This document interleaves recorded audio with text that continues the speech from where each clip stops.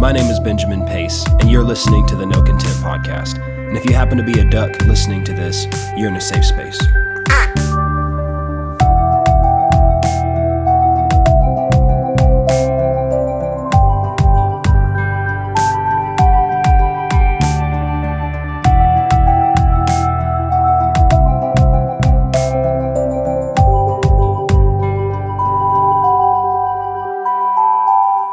Hey there, welcome to the No Content Podcast. My name is Benjamin Pace. I hope you are having a wonderful May, and we are in the month of May now. I'm excited for May. It's not quite summer, not quite blazing hot just yet, but it's a really exciting time, not only spiritually, but naturally. I like the spring quite a bit, and a lot of good things are going on this time of year, if you've got eyes to see it and ears to hear it. But in the beginning here, I just wanted to give a shout out. Brother Charles Stanley, Dr. Charles Stanley, Brother Dr. Charles Stanley. I don't know if you're familiar with Charles Stanley or not, but he went home to be with the Lord recently. And he was a well-known Southern Baptist minister that I grew up listening to. And some of my earliest memories was listening to Charles Stanley preach. And he's one of those, men of God that were just very consistent throughout their life. And they, a lot of people would look at that and say, well, they need to be doing this and they need to be doing that and they need to, but there's something to be said about people who were faithful and did not quit. So many people these days, they're like a puff of flame. That's not the best example. They're like a blaze for a few minutes and then they go out. But you want to look at the people who are kind of just that steady flame. and sometimes people can be real on fire and real loud for a couple of years, and then you don't hear from them, and then they're gone. They're off the map. But you want to pay attention to these people who just kind of stick it out and who stay with it and are still preaching after 50 years and 60 years and still, we want to pay attention to those people. The Bible talks about those kind of people to follow their faith considering the end of their life. And, it doesn't mean you always agreed with their doctrine in order to follow their faith. You understand? And I can tell you right now, I did not agree doctrinally with everything I ever heard Charles Stanley preach. But I'll tell you what, I can follow that man's faith.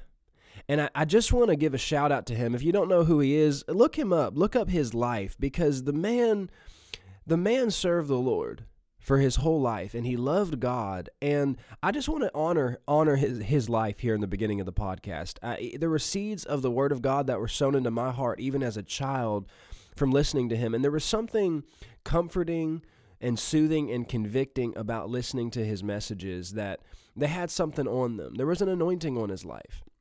And I want to give honor to that. And, there's a lot of people who, would think very negatively about Southern Baptist churches and preachers and things like that because of revelation that they don't have about certain things.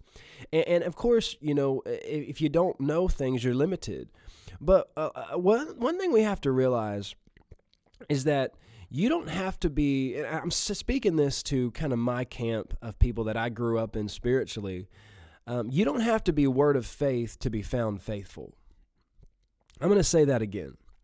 You don't have to be word of faith to be found faithful. And in fact, there are some charismatic word of faith people that have not been faithful with everything God's told them to do. And there are some Baptist people who have been faithful with what God's entrusted them to do, even though they didn't have revelation about certain things. Well, let me ask you this. If they were faithful with what God entrusted to them, who's going to be promoted? Well, I'll just leave it right there. And I'm talking to people that grew up in the Word of faith and things of that nature. We want to be careful about this segregation in the church of denomination. There's a lot of things about that are not godly. We're supposed to hold on to the revelation that we have, and we're not supposed to turn loose of what the Lord has revealed to us for anybody. But at the same time, the Bible said all the gifts are yours. And we're not supposed to say, I'm of this person or I'm of that person. Now, we want to stick with the people that God has joined us to, in the sense of we don't want to be scattered all over the place. And we want to receive from the people that God has put over us and joined us to specifically. But we're never to despise these other parts of the body and these other gifts. We're not to say, oh, I have no need of you. 1 Corinthians 12 talks about that. The hand should not say to the eye, I have no need of thee. No, the whole body of Christ needs each other, because the truth is we bring balance to each other. And we're not talking about some kind of new age unity in the world kind of thing. I'm talking about the church of God. I'm talking about the body of Christ. And anyway, I'm kind of going on a rant there, but I said all that to say I want to honor Dr. Charles Stanley and his life. He was a faithful man, and he didn't quit. He stuck it out. In a world where so many people are quitting and leaving, he did not quit. He did not give up, and I believe he fought the good fight of faith and finished his course, and I know he had a wonderful reception, and I am celebrating his life and his departure. And anyway, today we are getting into a subject entitled Water from the Rock. I want to talk about water from the rock. And I want to talk to you today about divine provision and things that open the door for divine provision and things that try to hinder us from the full access of divine provision. So let me start by reading Psalm 114, excuse me. It says in verse 7, "Tremble, O earth, at the presence of the Lord, at the presence of the God of Jacob, who turned the rock into a pool of water and the flint into a fountain of waters." It says he turned the rock into a pool of water and the flint into a fountain of waters. What's interesting about this psalm is I had this phrase kind of on my heart a lot. I was actually listening to the song "A Honey in the Rock," and which is all about provision and trusting God. And this phrase kept coming up in my heart about water from the rock, and I just kept thinking about this, and it was coming to my heart and my mind. And I was just getting into a new apartment. I just moved into a new apartment, and it was kind of a step of faith for me. It's the first time I've actually had my own apartment that I was just the only one, paying for it and things of that nature. In the past, I've had roommates and things like that. And it was interesting. I don't always pay attention to like numbers. People can get weird and into bondage about some of these things, but I noticed that my apartment number was 114. And I was interested. I was like, I'm just curious if there's a 114 scripture somewhere. So I looked up Psalm 114, and I saw here in verse 7 where it said, he turned the rock into a pool of water and the flint into a fountain of waters. And I thought it was neat because that was the phrase that had been going on in my heart. And I knew it was in the scriptures. I just didn't know where. And the Lord began to minister to me about his divine provision, especially when we step out to follow him into the thing that he's called us into, even if it's intimidating, even if it's a new thing. And so that's what I want to talk about today. I want to talk about how God can give us water out of the rock when we're following him, when we're obeying him. And again, there are some things in that place, even if we're following him, that can try to hinder that and try to keep us from that divine provision, and we'll see what that is. Let's look over at Psalm 105. We're actually going to read quite a bit of Psalm 105 here because it's talking about the Israelites and how he brought them out of the wilderness. And he starts out by saying this, "Oh, give thanks to the Lord and call upon his name." Now, this is going to come up a lot in this podcast, but this is a major, major, major part of receiving from the Lord and his divine provision is thanksgiving. And we're going to see the contrast between thanksgiving and grumbling and complaining, because we see that he's saying here, give thanks to the Lord, but he goes on to talk about how God provided for the Israelites, and pretty much all they did was grumble and complain.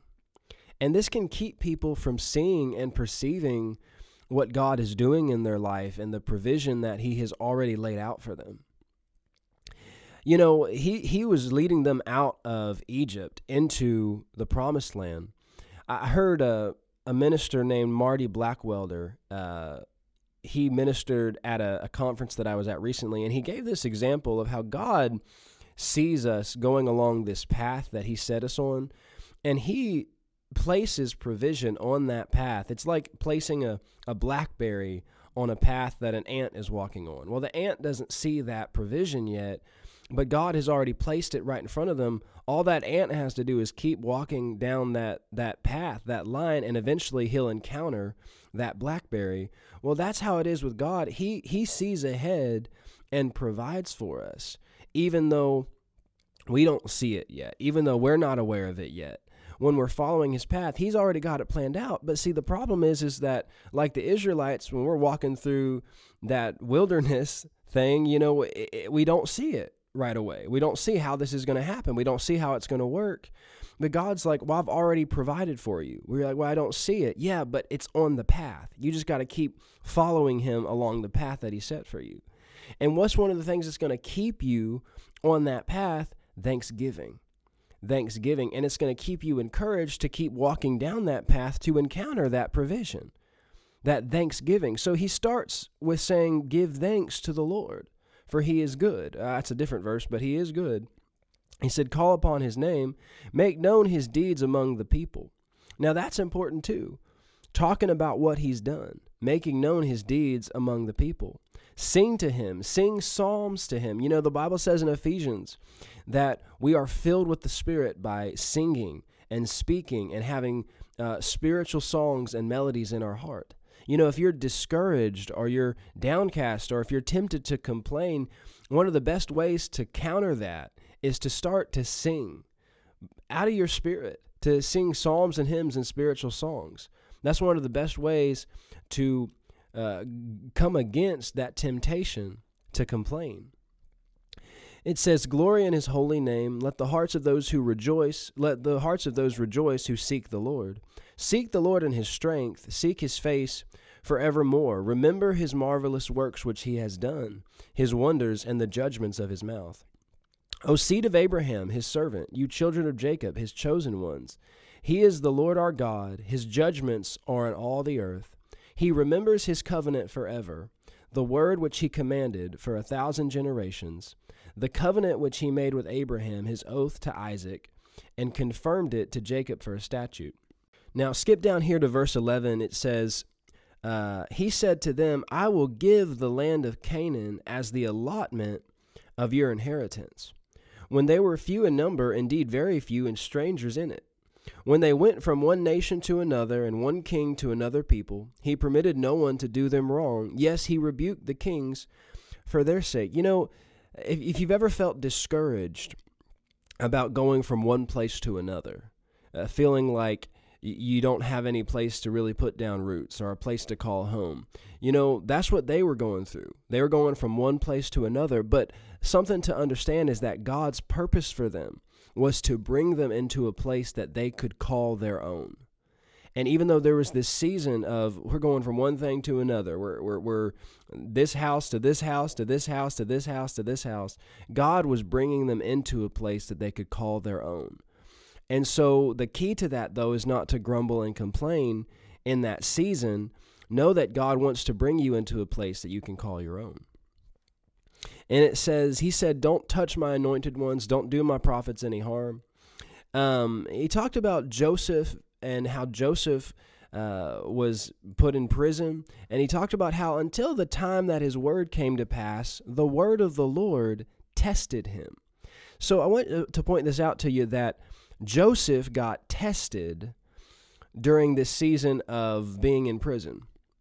So he's walking through this place. He's walking down this path that God had for him, but it didn't always look like it was headed for success. It didn't always look like it was a good thing. It was challenging. He got falsely accused. He got tempted. I mean, he was a slave. He got put in prison. And the Bible says that God was testing him. Now, that doesn't mean that God inspired Potiphar's wife to try and have an affair with Joseph. You understand what I'm saying to you? But the word of the Lord tested him. Now, something else we're going to see in this podcast is that there's this contrast between God testing us and us testing God. I want you to pay attention to this. There's this contrast that's made between God testing us and us testing God. And it said, the word of the Lord tested him.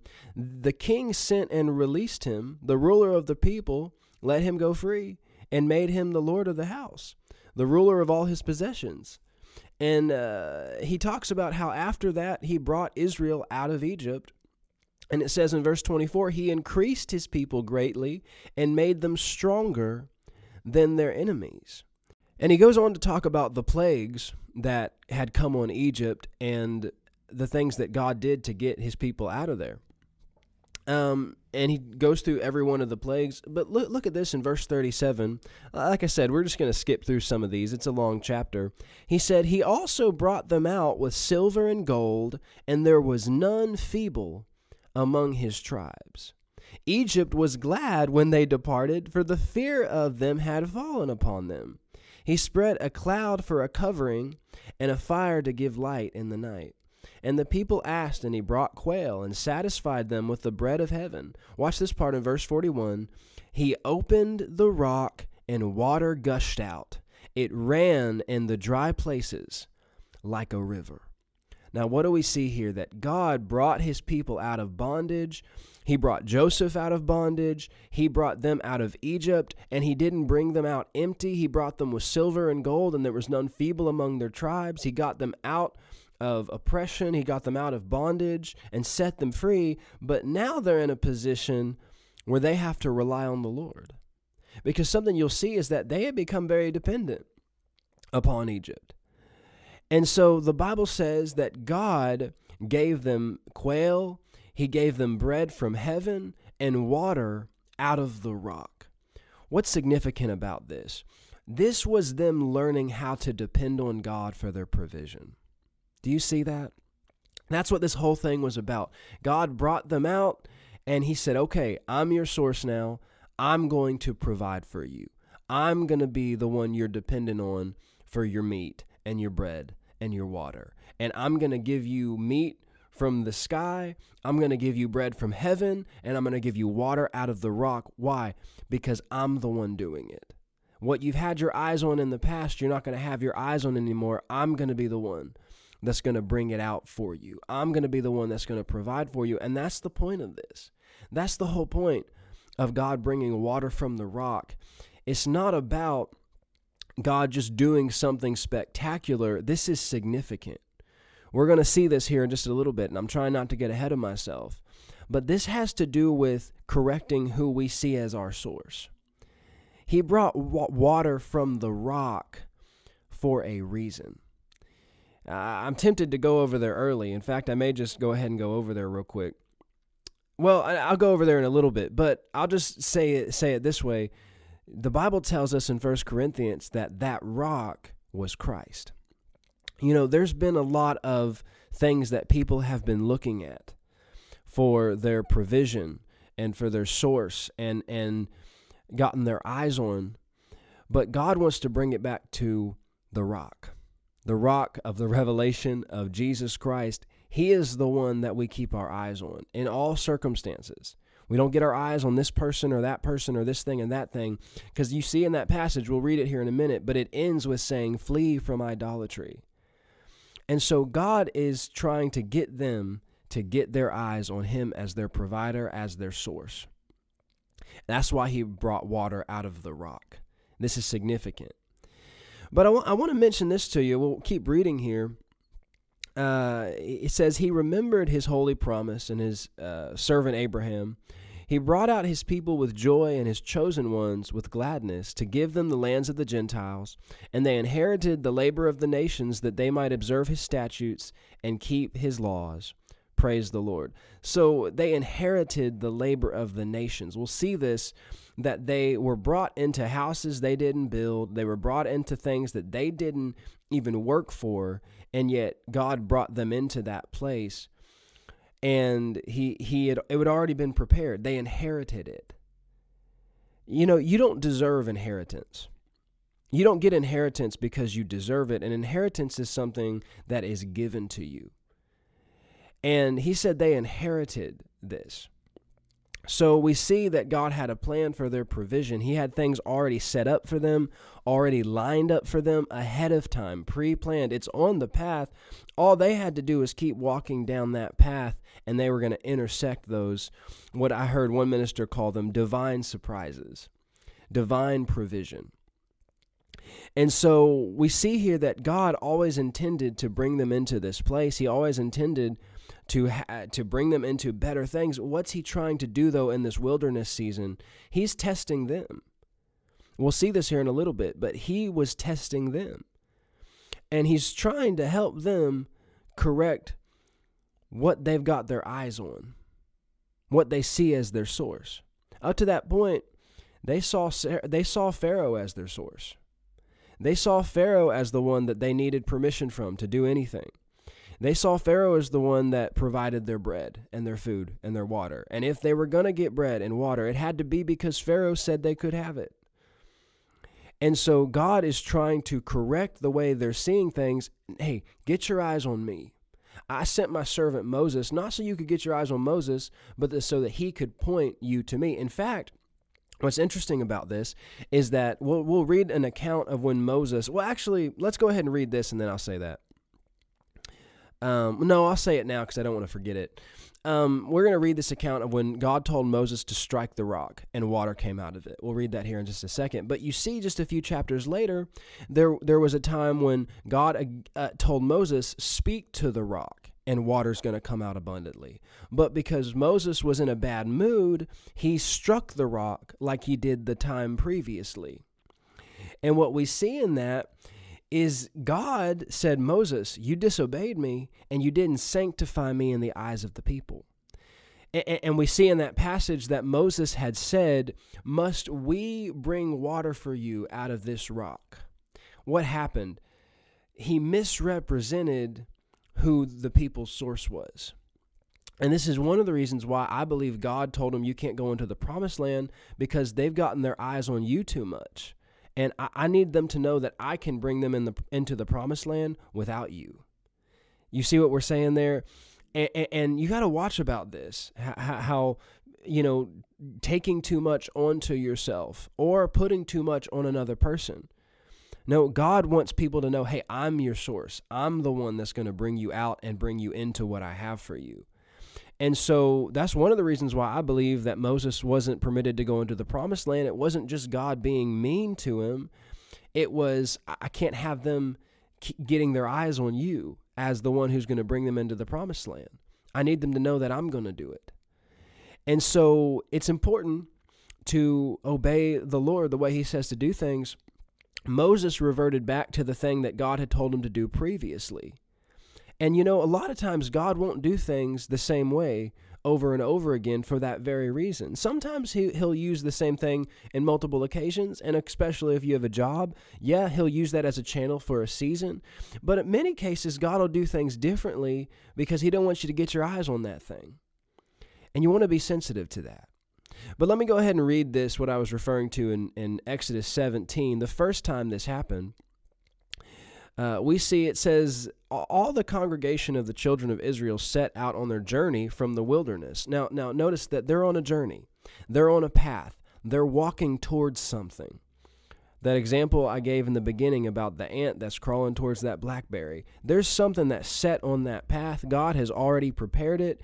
He's already provided it. What did the Bible say? He prepares a table before us in the presence of our enemies. But what did it start with? The Lord is my shepherd. He leads me in the paths of righteousness for his name's sake. So when we're following our good shepherd, he's leading us into pasture. He's leading us into this place of provision, but we've got to follow him into it regardless of what it looks like right now. And, you know, back to talking about having our focus right and keeping our eyes on Jesus. Jesus is that rock. You know, that passage in John 10 where it talks about following your good shepherd, it says that he's the open door to pasture. He said, I am the door, and the sheep go in and out and find pasture. Well, what's pasture? That's provision. But again, who's the door to provision? Jesus. We're bringing it back to who and what we're seeing as our source. In Romans 8, God said, if I didn't spare my own son, will I not with him also freely give you all things? But do you see how it always comes back to Jesus? He is the rock. He is the shepherd that leads us into the pasture. He is the rock out of which flows the streams of God's water. But it says they were on the journey, and according to the commandment of the Lord, but there was no water for the people to drink. Now, didn't God know that? Didn't God know that there was no water for the people to drink in that place? Well, why did God lead them through a place that there was no water? Will God ever lead you through a place where there's no water? Yeah, but that does not mean he expects you to go without water. He just wants to be the one to provide the water. That's why he's bringing you through the wilderness. Why? Testing us. And we'll see this in Scripture, testing us. And it said, the people contended with Moses and said, give us water that we may drink. Do you see how they're already starting to put too much on Moses? They're already starting to get their eyes on Moses too much by putting a demand on Moses, by pulling on him, by expecting him to be the one to provide the water. You know, being a leader is not the same thing as being the provider. People have gotten imbalanced with some of this by saying that the head of the home is the provider. There is a truth in the natural that the head of a home is supposed to put his family before himself and do everything he can do in the natural to provide for his home. That is true. But there is a limit to what a person can do, and when you come to the end of that, you've got to look to God as your source. And God is the source. The man is not the source. He's the leader. Moses was the leader, not the source. Do you understand? So you got to watch out about some of that imbalance. But they're looking at Moses, they're pulling on him, and they're expecting him to give them water in the wilderness where there's no water. Well, how do they think Moses is going to give them water? See, they saw him use that rod to do signs and wonders and miracles, and already they're getting their eyes too much on Moses, expecting him to do a miracle, basically. And you see that this stressed Moses out. And anytime people put too much on a person, it's a burden to them. It's a weight to them. We see this with Jacob and Rachel. She said, give me children lest I die. And he said, am I God? Can I open or close the womb? You got to watch out about this. And Moses said, why are you contending with me? And watch this. Why do you tempt the Lord? See, we've talked about God testing us. Now we're talking about us tempting or testing God. He said, why do you tempt the Lord? And the people thirsted there for water, and the people complained against Moses. Now, this is one of the things that can try to keep us from walking in the fullness of God's provision for us. Murmuring and complaining. And I'll just mention this real quick. You know, I had a situation recently where somebody was playing some music over and over again that I found kind of irritating to me.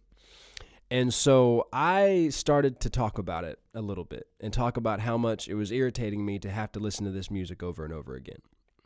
And the Lord spoke up in my heart and said, Ben, you know how you're irritated by that music playing over and over again? He said, that's how I hear murmuring and complaining. He said, that's how I hear murmuring and complaining. And what the Lord was doing was identifying with me and also correcting me in the same moment by basically telling me, stop complaining. Be thankful for what you have. And so they complained, and they said, why is it you have brought us out of Egypt to kill us and our children and our livestock with thirst? So they're ungrateful. They're not giving thanks. They're complaining. And Moses came to God, and he said, God, what am I supposed to do with these people? And God said, go on before the people and take with you some of the elders of Israel and also take in your hand the rod with which you struck the river, and go. Behold, I will stand before you there on the rock in Horeb, and you shall strike the rock, and water will come out of it, that the people may drink. And Moses did so in the sight of the elders and of Israel. So he called the name of the place Massah and Meribah, because of the contention of the children of Israel, and because they tempted the Lord, saying, Is the Lord among us or not? Ooh, see, this is something we're getting into here. There's a lot of stuff here. Okay, let's go back to this. God told Moses to strike the rock, and then later he said, speak to the rock. You see this same thing with David. The Bible said that God told David to go against the Philistines, but the Bible said that David inquired of the Lord, and then he said, don't go up directly, come around beside the mulberry trees. You know, it's important to inquire of the Lord about every situation that arises, because you don't want to assume that God's going to tell you to do things the same way he told you to do it last time. And we see that here. But it says that they tempted the Lord, they tested the Lord, and what was the test? What was the question on the test that they were giving to God? They were handing God this pop quiz and saying, God, answer this question. Are you with us or not? So this is not about them inquiring to find out whether God is with them or not. You need to find out whether or not God is in something. But they had already seen the miracles. They had already seen the signs and wonders. They had already seen all that God had done for them to bring them out of Egypt and things that were impossible. And yet they're still testing God and saying, prove that you're with us. As if God had not already proved that he was with them. See, you got to watch out about this. This happened in John chapter 6 after Jesus had miraculously provided food for 5,000 plus people. And then afterwards they came back and they said, well, if you're really the Son of God, give us a sign. Give us bread. He just gave them a sign. He just did what nobody else had ever done. And yet they're tempting him. They're testing him. Do you see that? They're trying to get him to do miracles on their terms. Ooh, see, this is what Herod tried to do, and Jesus did not respond to it. They're trying to get him to do things on their terms, as they will. They're trying to get it on demand. You understand? They're trying to get it on demand at their convenience. That's tempting the Lord. That's testing the Lord, saying, Lord, if you're really with us, prove that you're with us. This needs to be here by this time. If you're really with us, God, that means that somebody's going to knock on my door and hand me a check by this time. What's that doing? That's testing God. Because you either believe he's with you or you don't. You're either trusting him for provision or you don't, and that means you're submitted to him. And you're saying, God, you know what I have need of before I ask. You know what I need. You know when my rent's due. You know when the electric's due. Father, watch this. I thank you for providing for me. Father, I thank you that you know when my rent is due. Father, I thank you that you know that I need groceries. Father, I thank you that you know what I have need of before I ask. Lord, I thank you that you are my provider. Lord, I thank you that you are going to take good care of me. Do you see the difference? One is trying to test God. The other is passing the test. Ooh, that God gives you. Oh, come on. One is trying to test God. The other is passing the test that God has given to you. That's why he brought you through the wilderness to test you. Now, some people may not like that I'm saying that, but I'm going to give you even more scripture for it. I didn't say God was tempting you with evil or sickness or disease or anything like that, but he brought you through a place where you had to depend on him for your provision. In Psalm 95, it makes reference to this event in Meribah. And it says, "Oh, come, let us sing to the Lord. Let us shout joyfully," watch this, "to the rock of our salvation. Let us come before his presence with thanksgiving. Let us shout joyfully to him with psalms." In the beginning, I mentioned to you about Ephesians, talks about psalms and hymns and spiritual songs, singing and making melody in your heart to the Lord. These are things that you do to pass the test. When you're in that place where you're tempted to tempt the Lord, this is how you pass the test. He said, "For the Lord is the great God and the great King above all gods. In his hands are the deep places of the earth. The heights of the hills are his also. The sea is his, for he made it. His hands formed the dry land. He said, 'Come, let us worship and bow down. Let us kneel before the Lord our Maker. For he is our God, and we are the people of his pasture and the sheep of his hand.'" This comes back to John chapter 10. Jesus said, "I am the door, and I'm the way that you find pasture. And I'm the good shepherd that leads you out and leads you in to the pasture, leads you out of whatever you came out of, the bondage, the oppression, and into the green pasture. We're the sheep of his pasture." But then he goes on to say this, "Today, if you will hear his voice, do not harden your hearts as in the rebellion, as in the day of trial in the wilderness." That word trial means test. "When your fathers tested me." So do you see here? He said, this was your day of trial, and yet you turned around and tested me. They tried me, though they saw my work. Do you see this? They're in this day of trial. It's their time to take the test. It's their day to take this test, and yet they're testing God. They're saying, "God, you take the test." And they had already seen his work. They had already seen the miracles. They had already seen that God was with them, that God was helping them, that God was for them. And yet they're expecting God to pass the test. That's not how you get provision. Are you listening? That's not how you get provision in the wilderness, is by saying, "God, prove yourself. Prove yourself to me." That's what Satan tempted Jesus to do in the wilderness. Satan literally tempted Christ in the wilderness by saying, "Prove that you're the Son of God. Turn these stones into bread."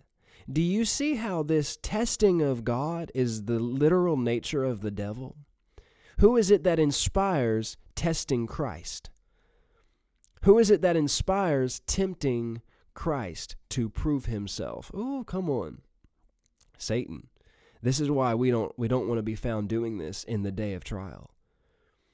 What's the way to pass the test in the trial? Thanksgiving, praise, singing to the Lord, giving thanks, saying like David said in Psalm 13, "Lord, I will sing to the Lord because you have dealt bountifully with me." You have dealt bountifully with me.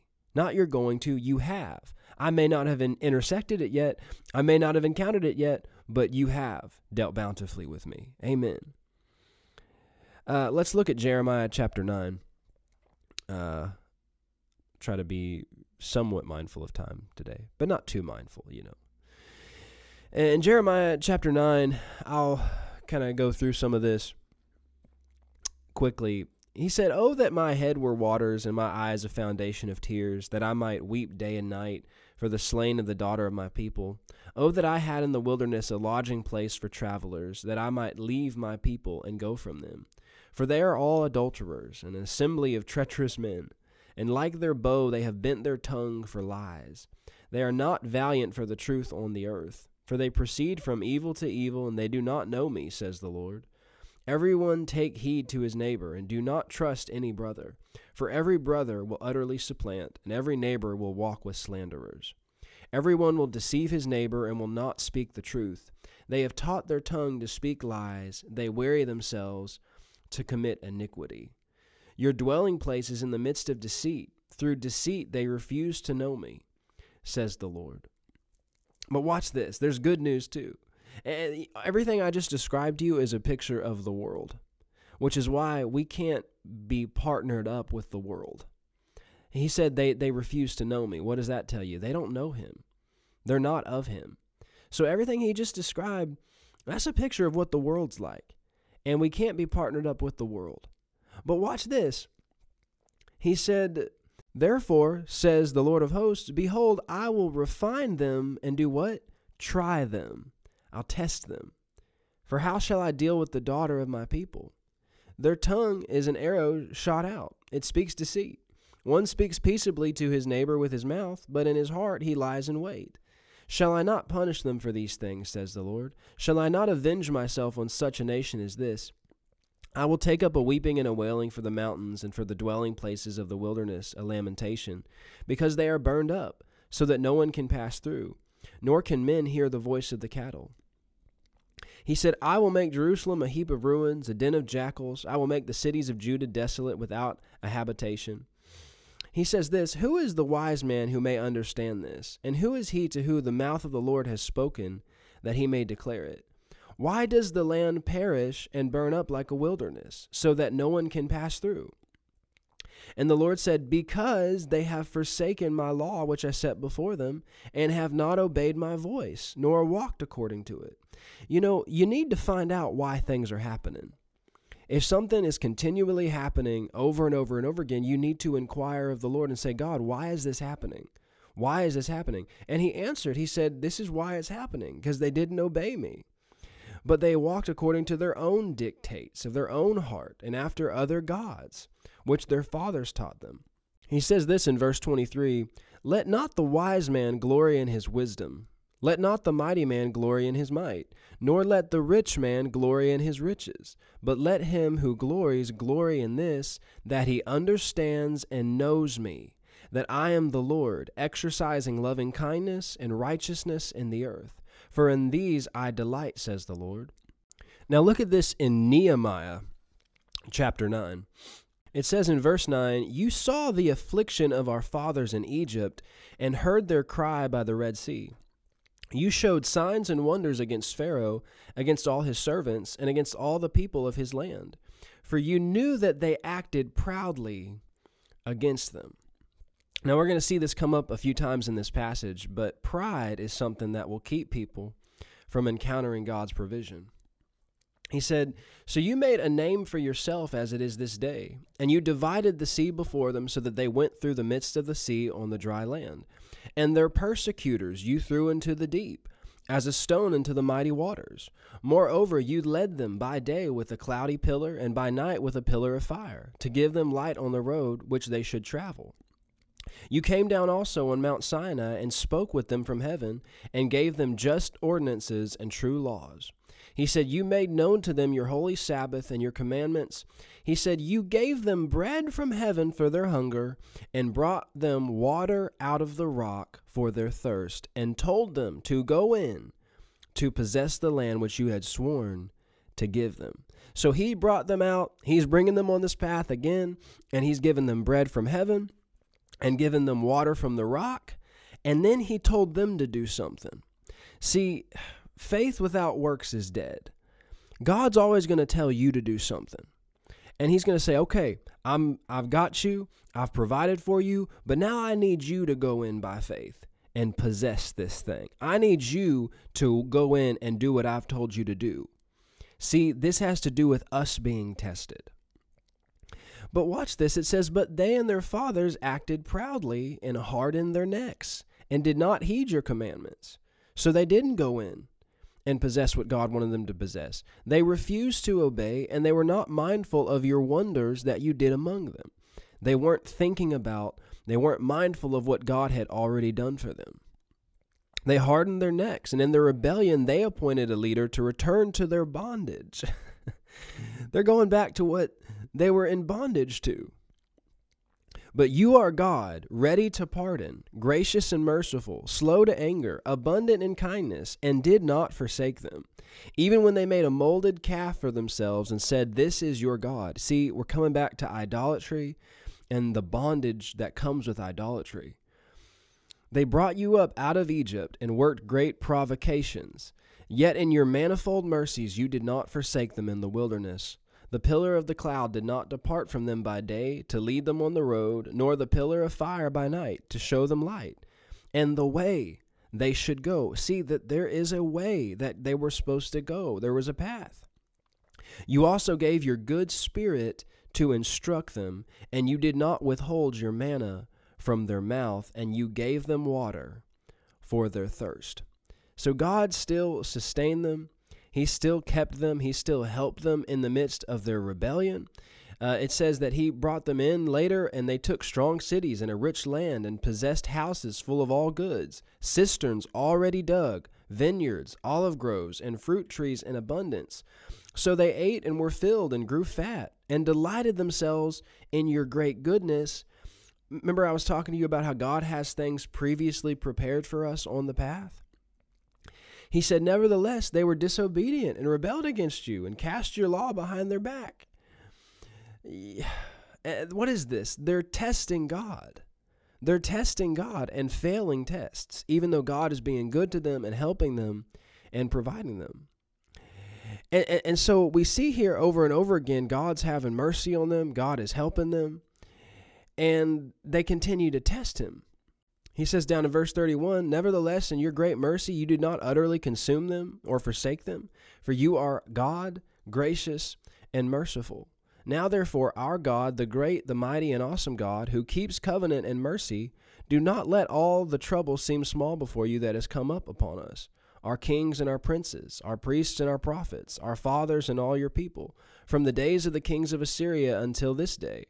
However, you are just in all that has befallen us. You have dealt faithfully, but we have done wickedly. Now, we see here that Nehemiah is acting in repentance. He is leading the people in repentance. Here's something.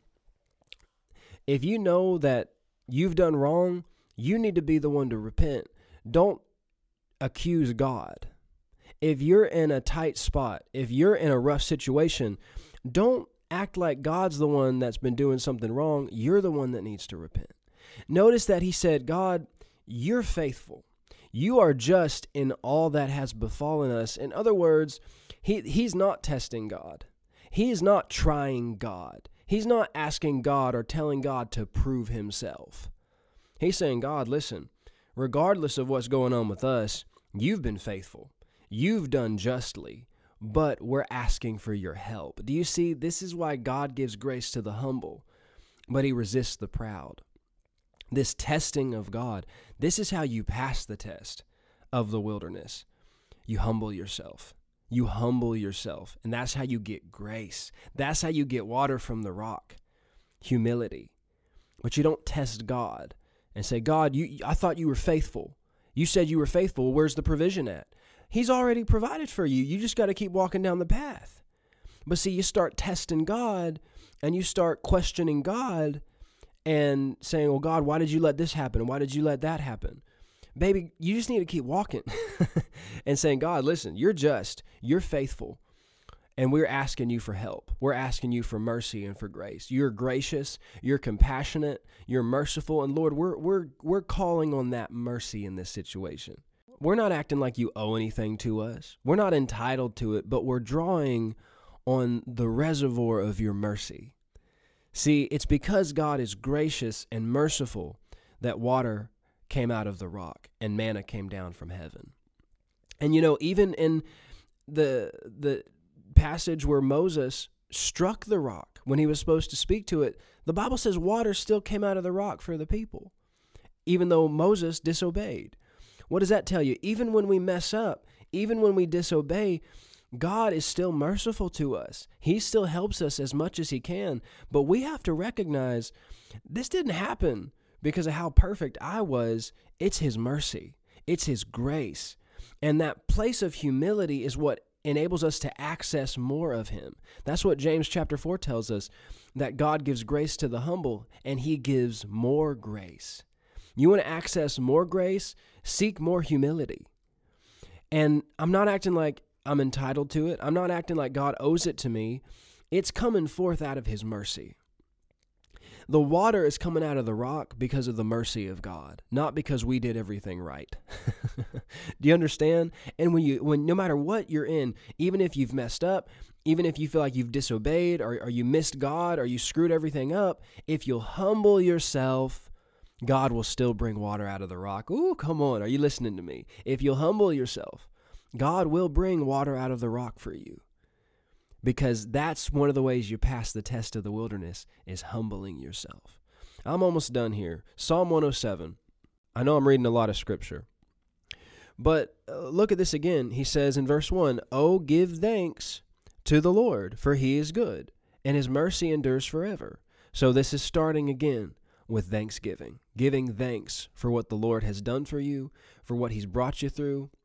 This is how you pass the test. and his mercy endures forever. Let the redeemed of the Lord say so, who the Lord has redeemed from the hand of the enemy. He gathered out of the lands from the east and from the west, from the north and the south. They wandered in the wilderness in a desolate way, and they found no city to dwell in. Hungry and thirsty, their soul fainted in them.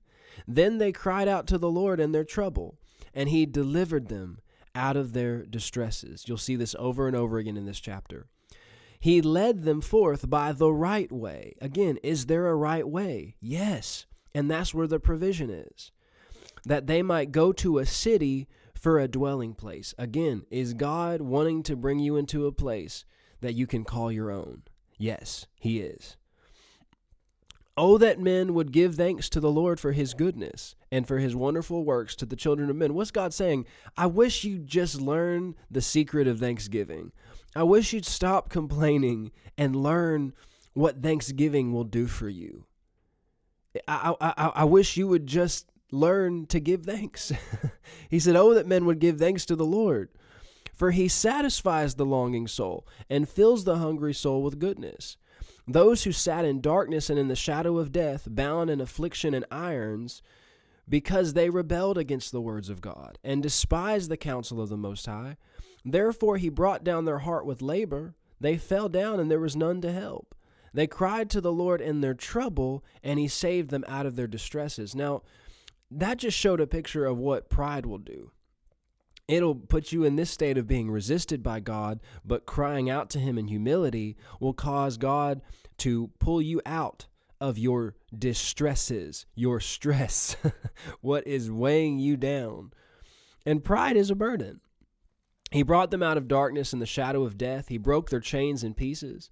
Oh, that men would give thanks to the Lord for his goodness and for his wonderful works to the children of men. For he has broken the gates of bronze and cut the bars of iron in two. Now, listen to this. Fools, because of their transgression and because of their iniquities, are afflicted. Their soul abhorred all manner of food, and they drew near to the gates of death. Then they cried out to the Lord in their trouble, and he saved them out of their distresses. You know, a lot of times people are in the midst of affliction and problems and trouble, and yet they're still being picky. You know, you ever offered to buy a homeless person a meal, and they said, "Well, I don't know if I like that." Well, it's like, you know, sometimes God's trying to give us stuff, and we need to be more thankful. All of us. We need to be more thankful, and then the Lord wants to do better for us. But a part of humility is being thankful for what you have. Anyway, that's just a side note. He sent his word and healed them and delivered them from their destructions. Oh, that men would give thanks to the Lord for his goodness and for his wonderful works to the children of men. Let them sacrifice the sacrifices of thanksgiving and declare his works with rejoicing. Those who go down to the sea in ships, who do business on great waters, they see the works of the Lord and his wonders in the deep. For he commands and raises the stormy wind, which lifts up the waves of the sea. They mount up to the heavens, they go down to the depths, their soul melts because of trouble.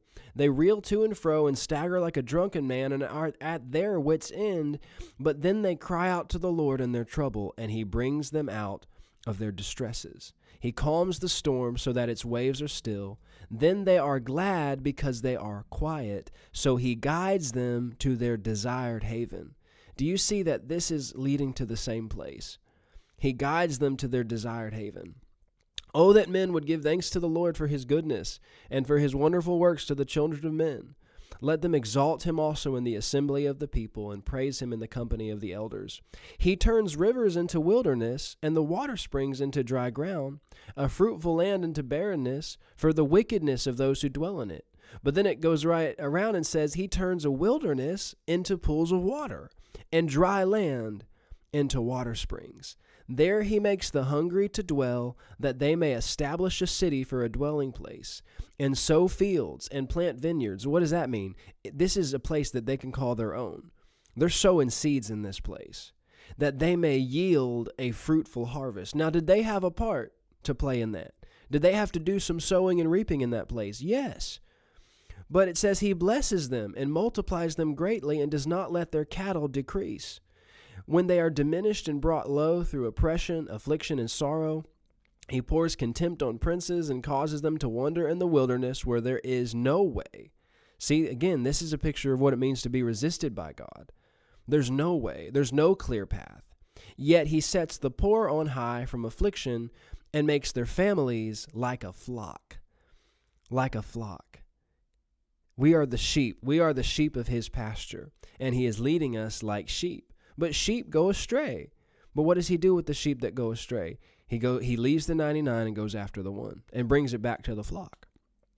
The righteous see it and rejoice, and all iniquity stops its mouth. So when you're seeing what God is doing, what is the righteous response? Rejoicing and zipping your lip if iniquity is trying to come out. Stopping the mouth of iniquity. Whoever is wise will observe these things, and they will understand the loving kindness of the Lord. They'll understand that God is not doing this because he has to. He's doing it because he's merciful. I'm almost done. Let me just read a couple more verses to you. 1 Corinthians 10, I mentioned it to you earlier. It said, "Moreover, brethren, I do not want you to be unaware that all our fathers were under the cloud, all passed through the sea, all were baptized into Moses in the cloud and in the sea," which tells us that going through the Red Sea was a type of baptism. "And all ate the same spiritual food, and all drank the same spiritual drink, for they drank of the spiritual rock that followed them, and that rock was Christ." What are we talking about when we talk about water from the rock? We're talking about Christ. We're talking about him. This is what it all comes back to.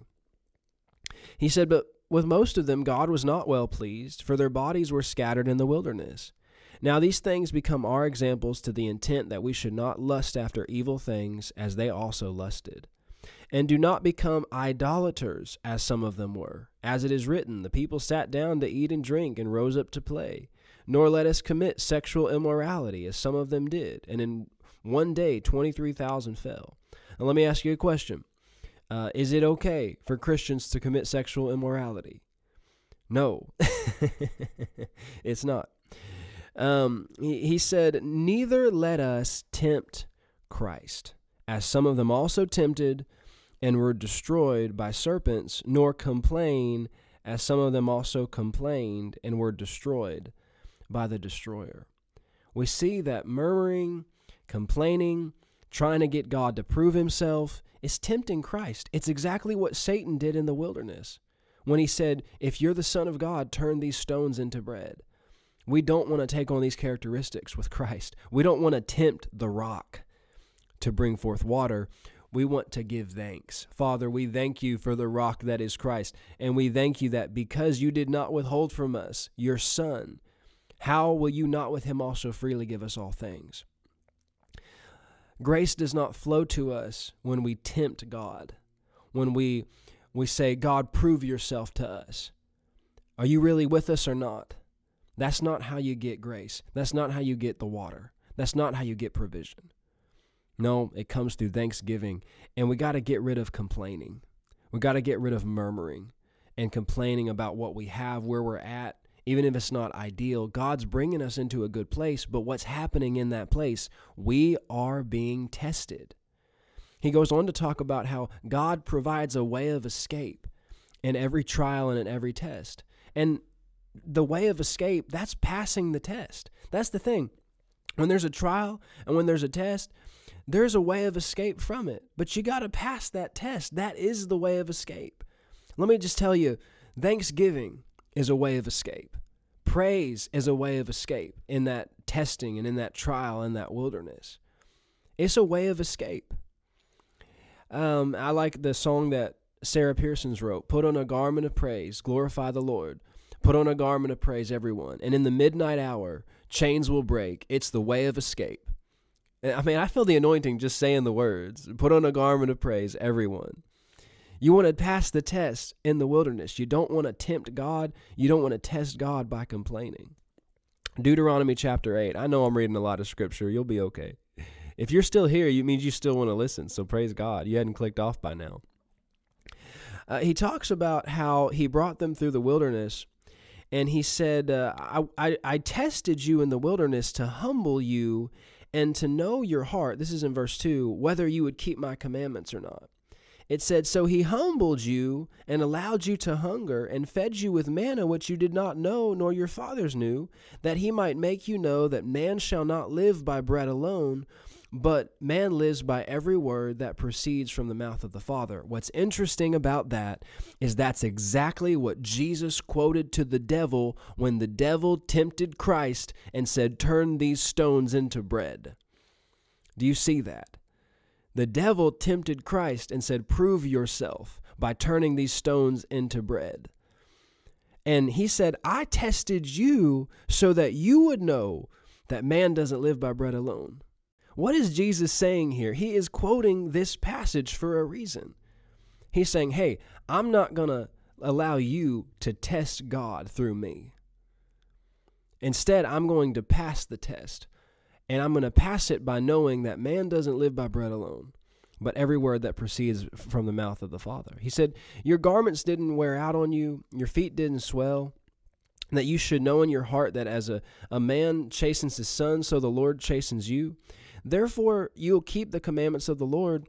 Verse 7, he said, the Lord is bringing you into a good land, a land of brooks of water, of fountains and springs that flow out of valleys and hills, a land of wheat and barley and vines and fig trees and pomegranates and olive oil and honey, a land in which you will eat bread without scarcity, in which you will lack nothing, a land whose stones are iron and out of whose hills you can dig brass. Now again, you've got a part to play in this. When you have eaten and are full, then you shall bless the Lord your God for the good land which he has given you. Beware that you do not forget the Lord your God by not keeping his commandments, his judgments, and his statutes, which I command you today, lest when you have eaten and are full and have built beautiful houses, I want to point that out to you, houses, and dwell in them, when your herds and your flocks multiply, and your silver and gold are multiplied, and all that you have is multiplied, when your heart is lifted up, and you forget the Lord your God, who brought you out of the land of Egypt, from the house of bondage, who led you through the great and terrible wilderness, in which were fiery serpents and scorpions, and a thirsty land where there was no water. Watch this. Who brought water for you out of the flinty rock, and who fed you in the wilderness with manna, which your fathers did not know, that he might humble you and that he might test you to do good to you in the end. Do you see this? Praise God. This is all coming together. And then you say in your heart, my power and the might of my hand has gained me this wealth. What does he say? You will remember the Lord your God, for it is he who gives you the power to get wealth, that he may establish his covenant with you, as it is this day. What's he saying?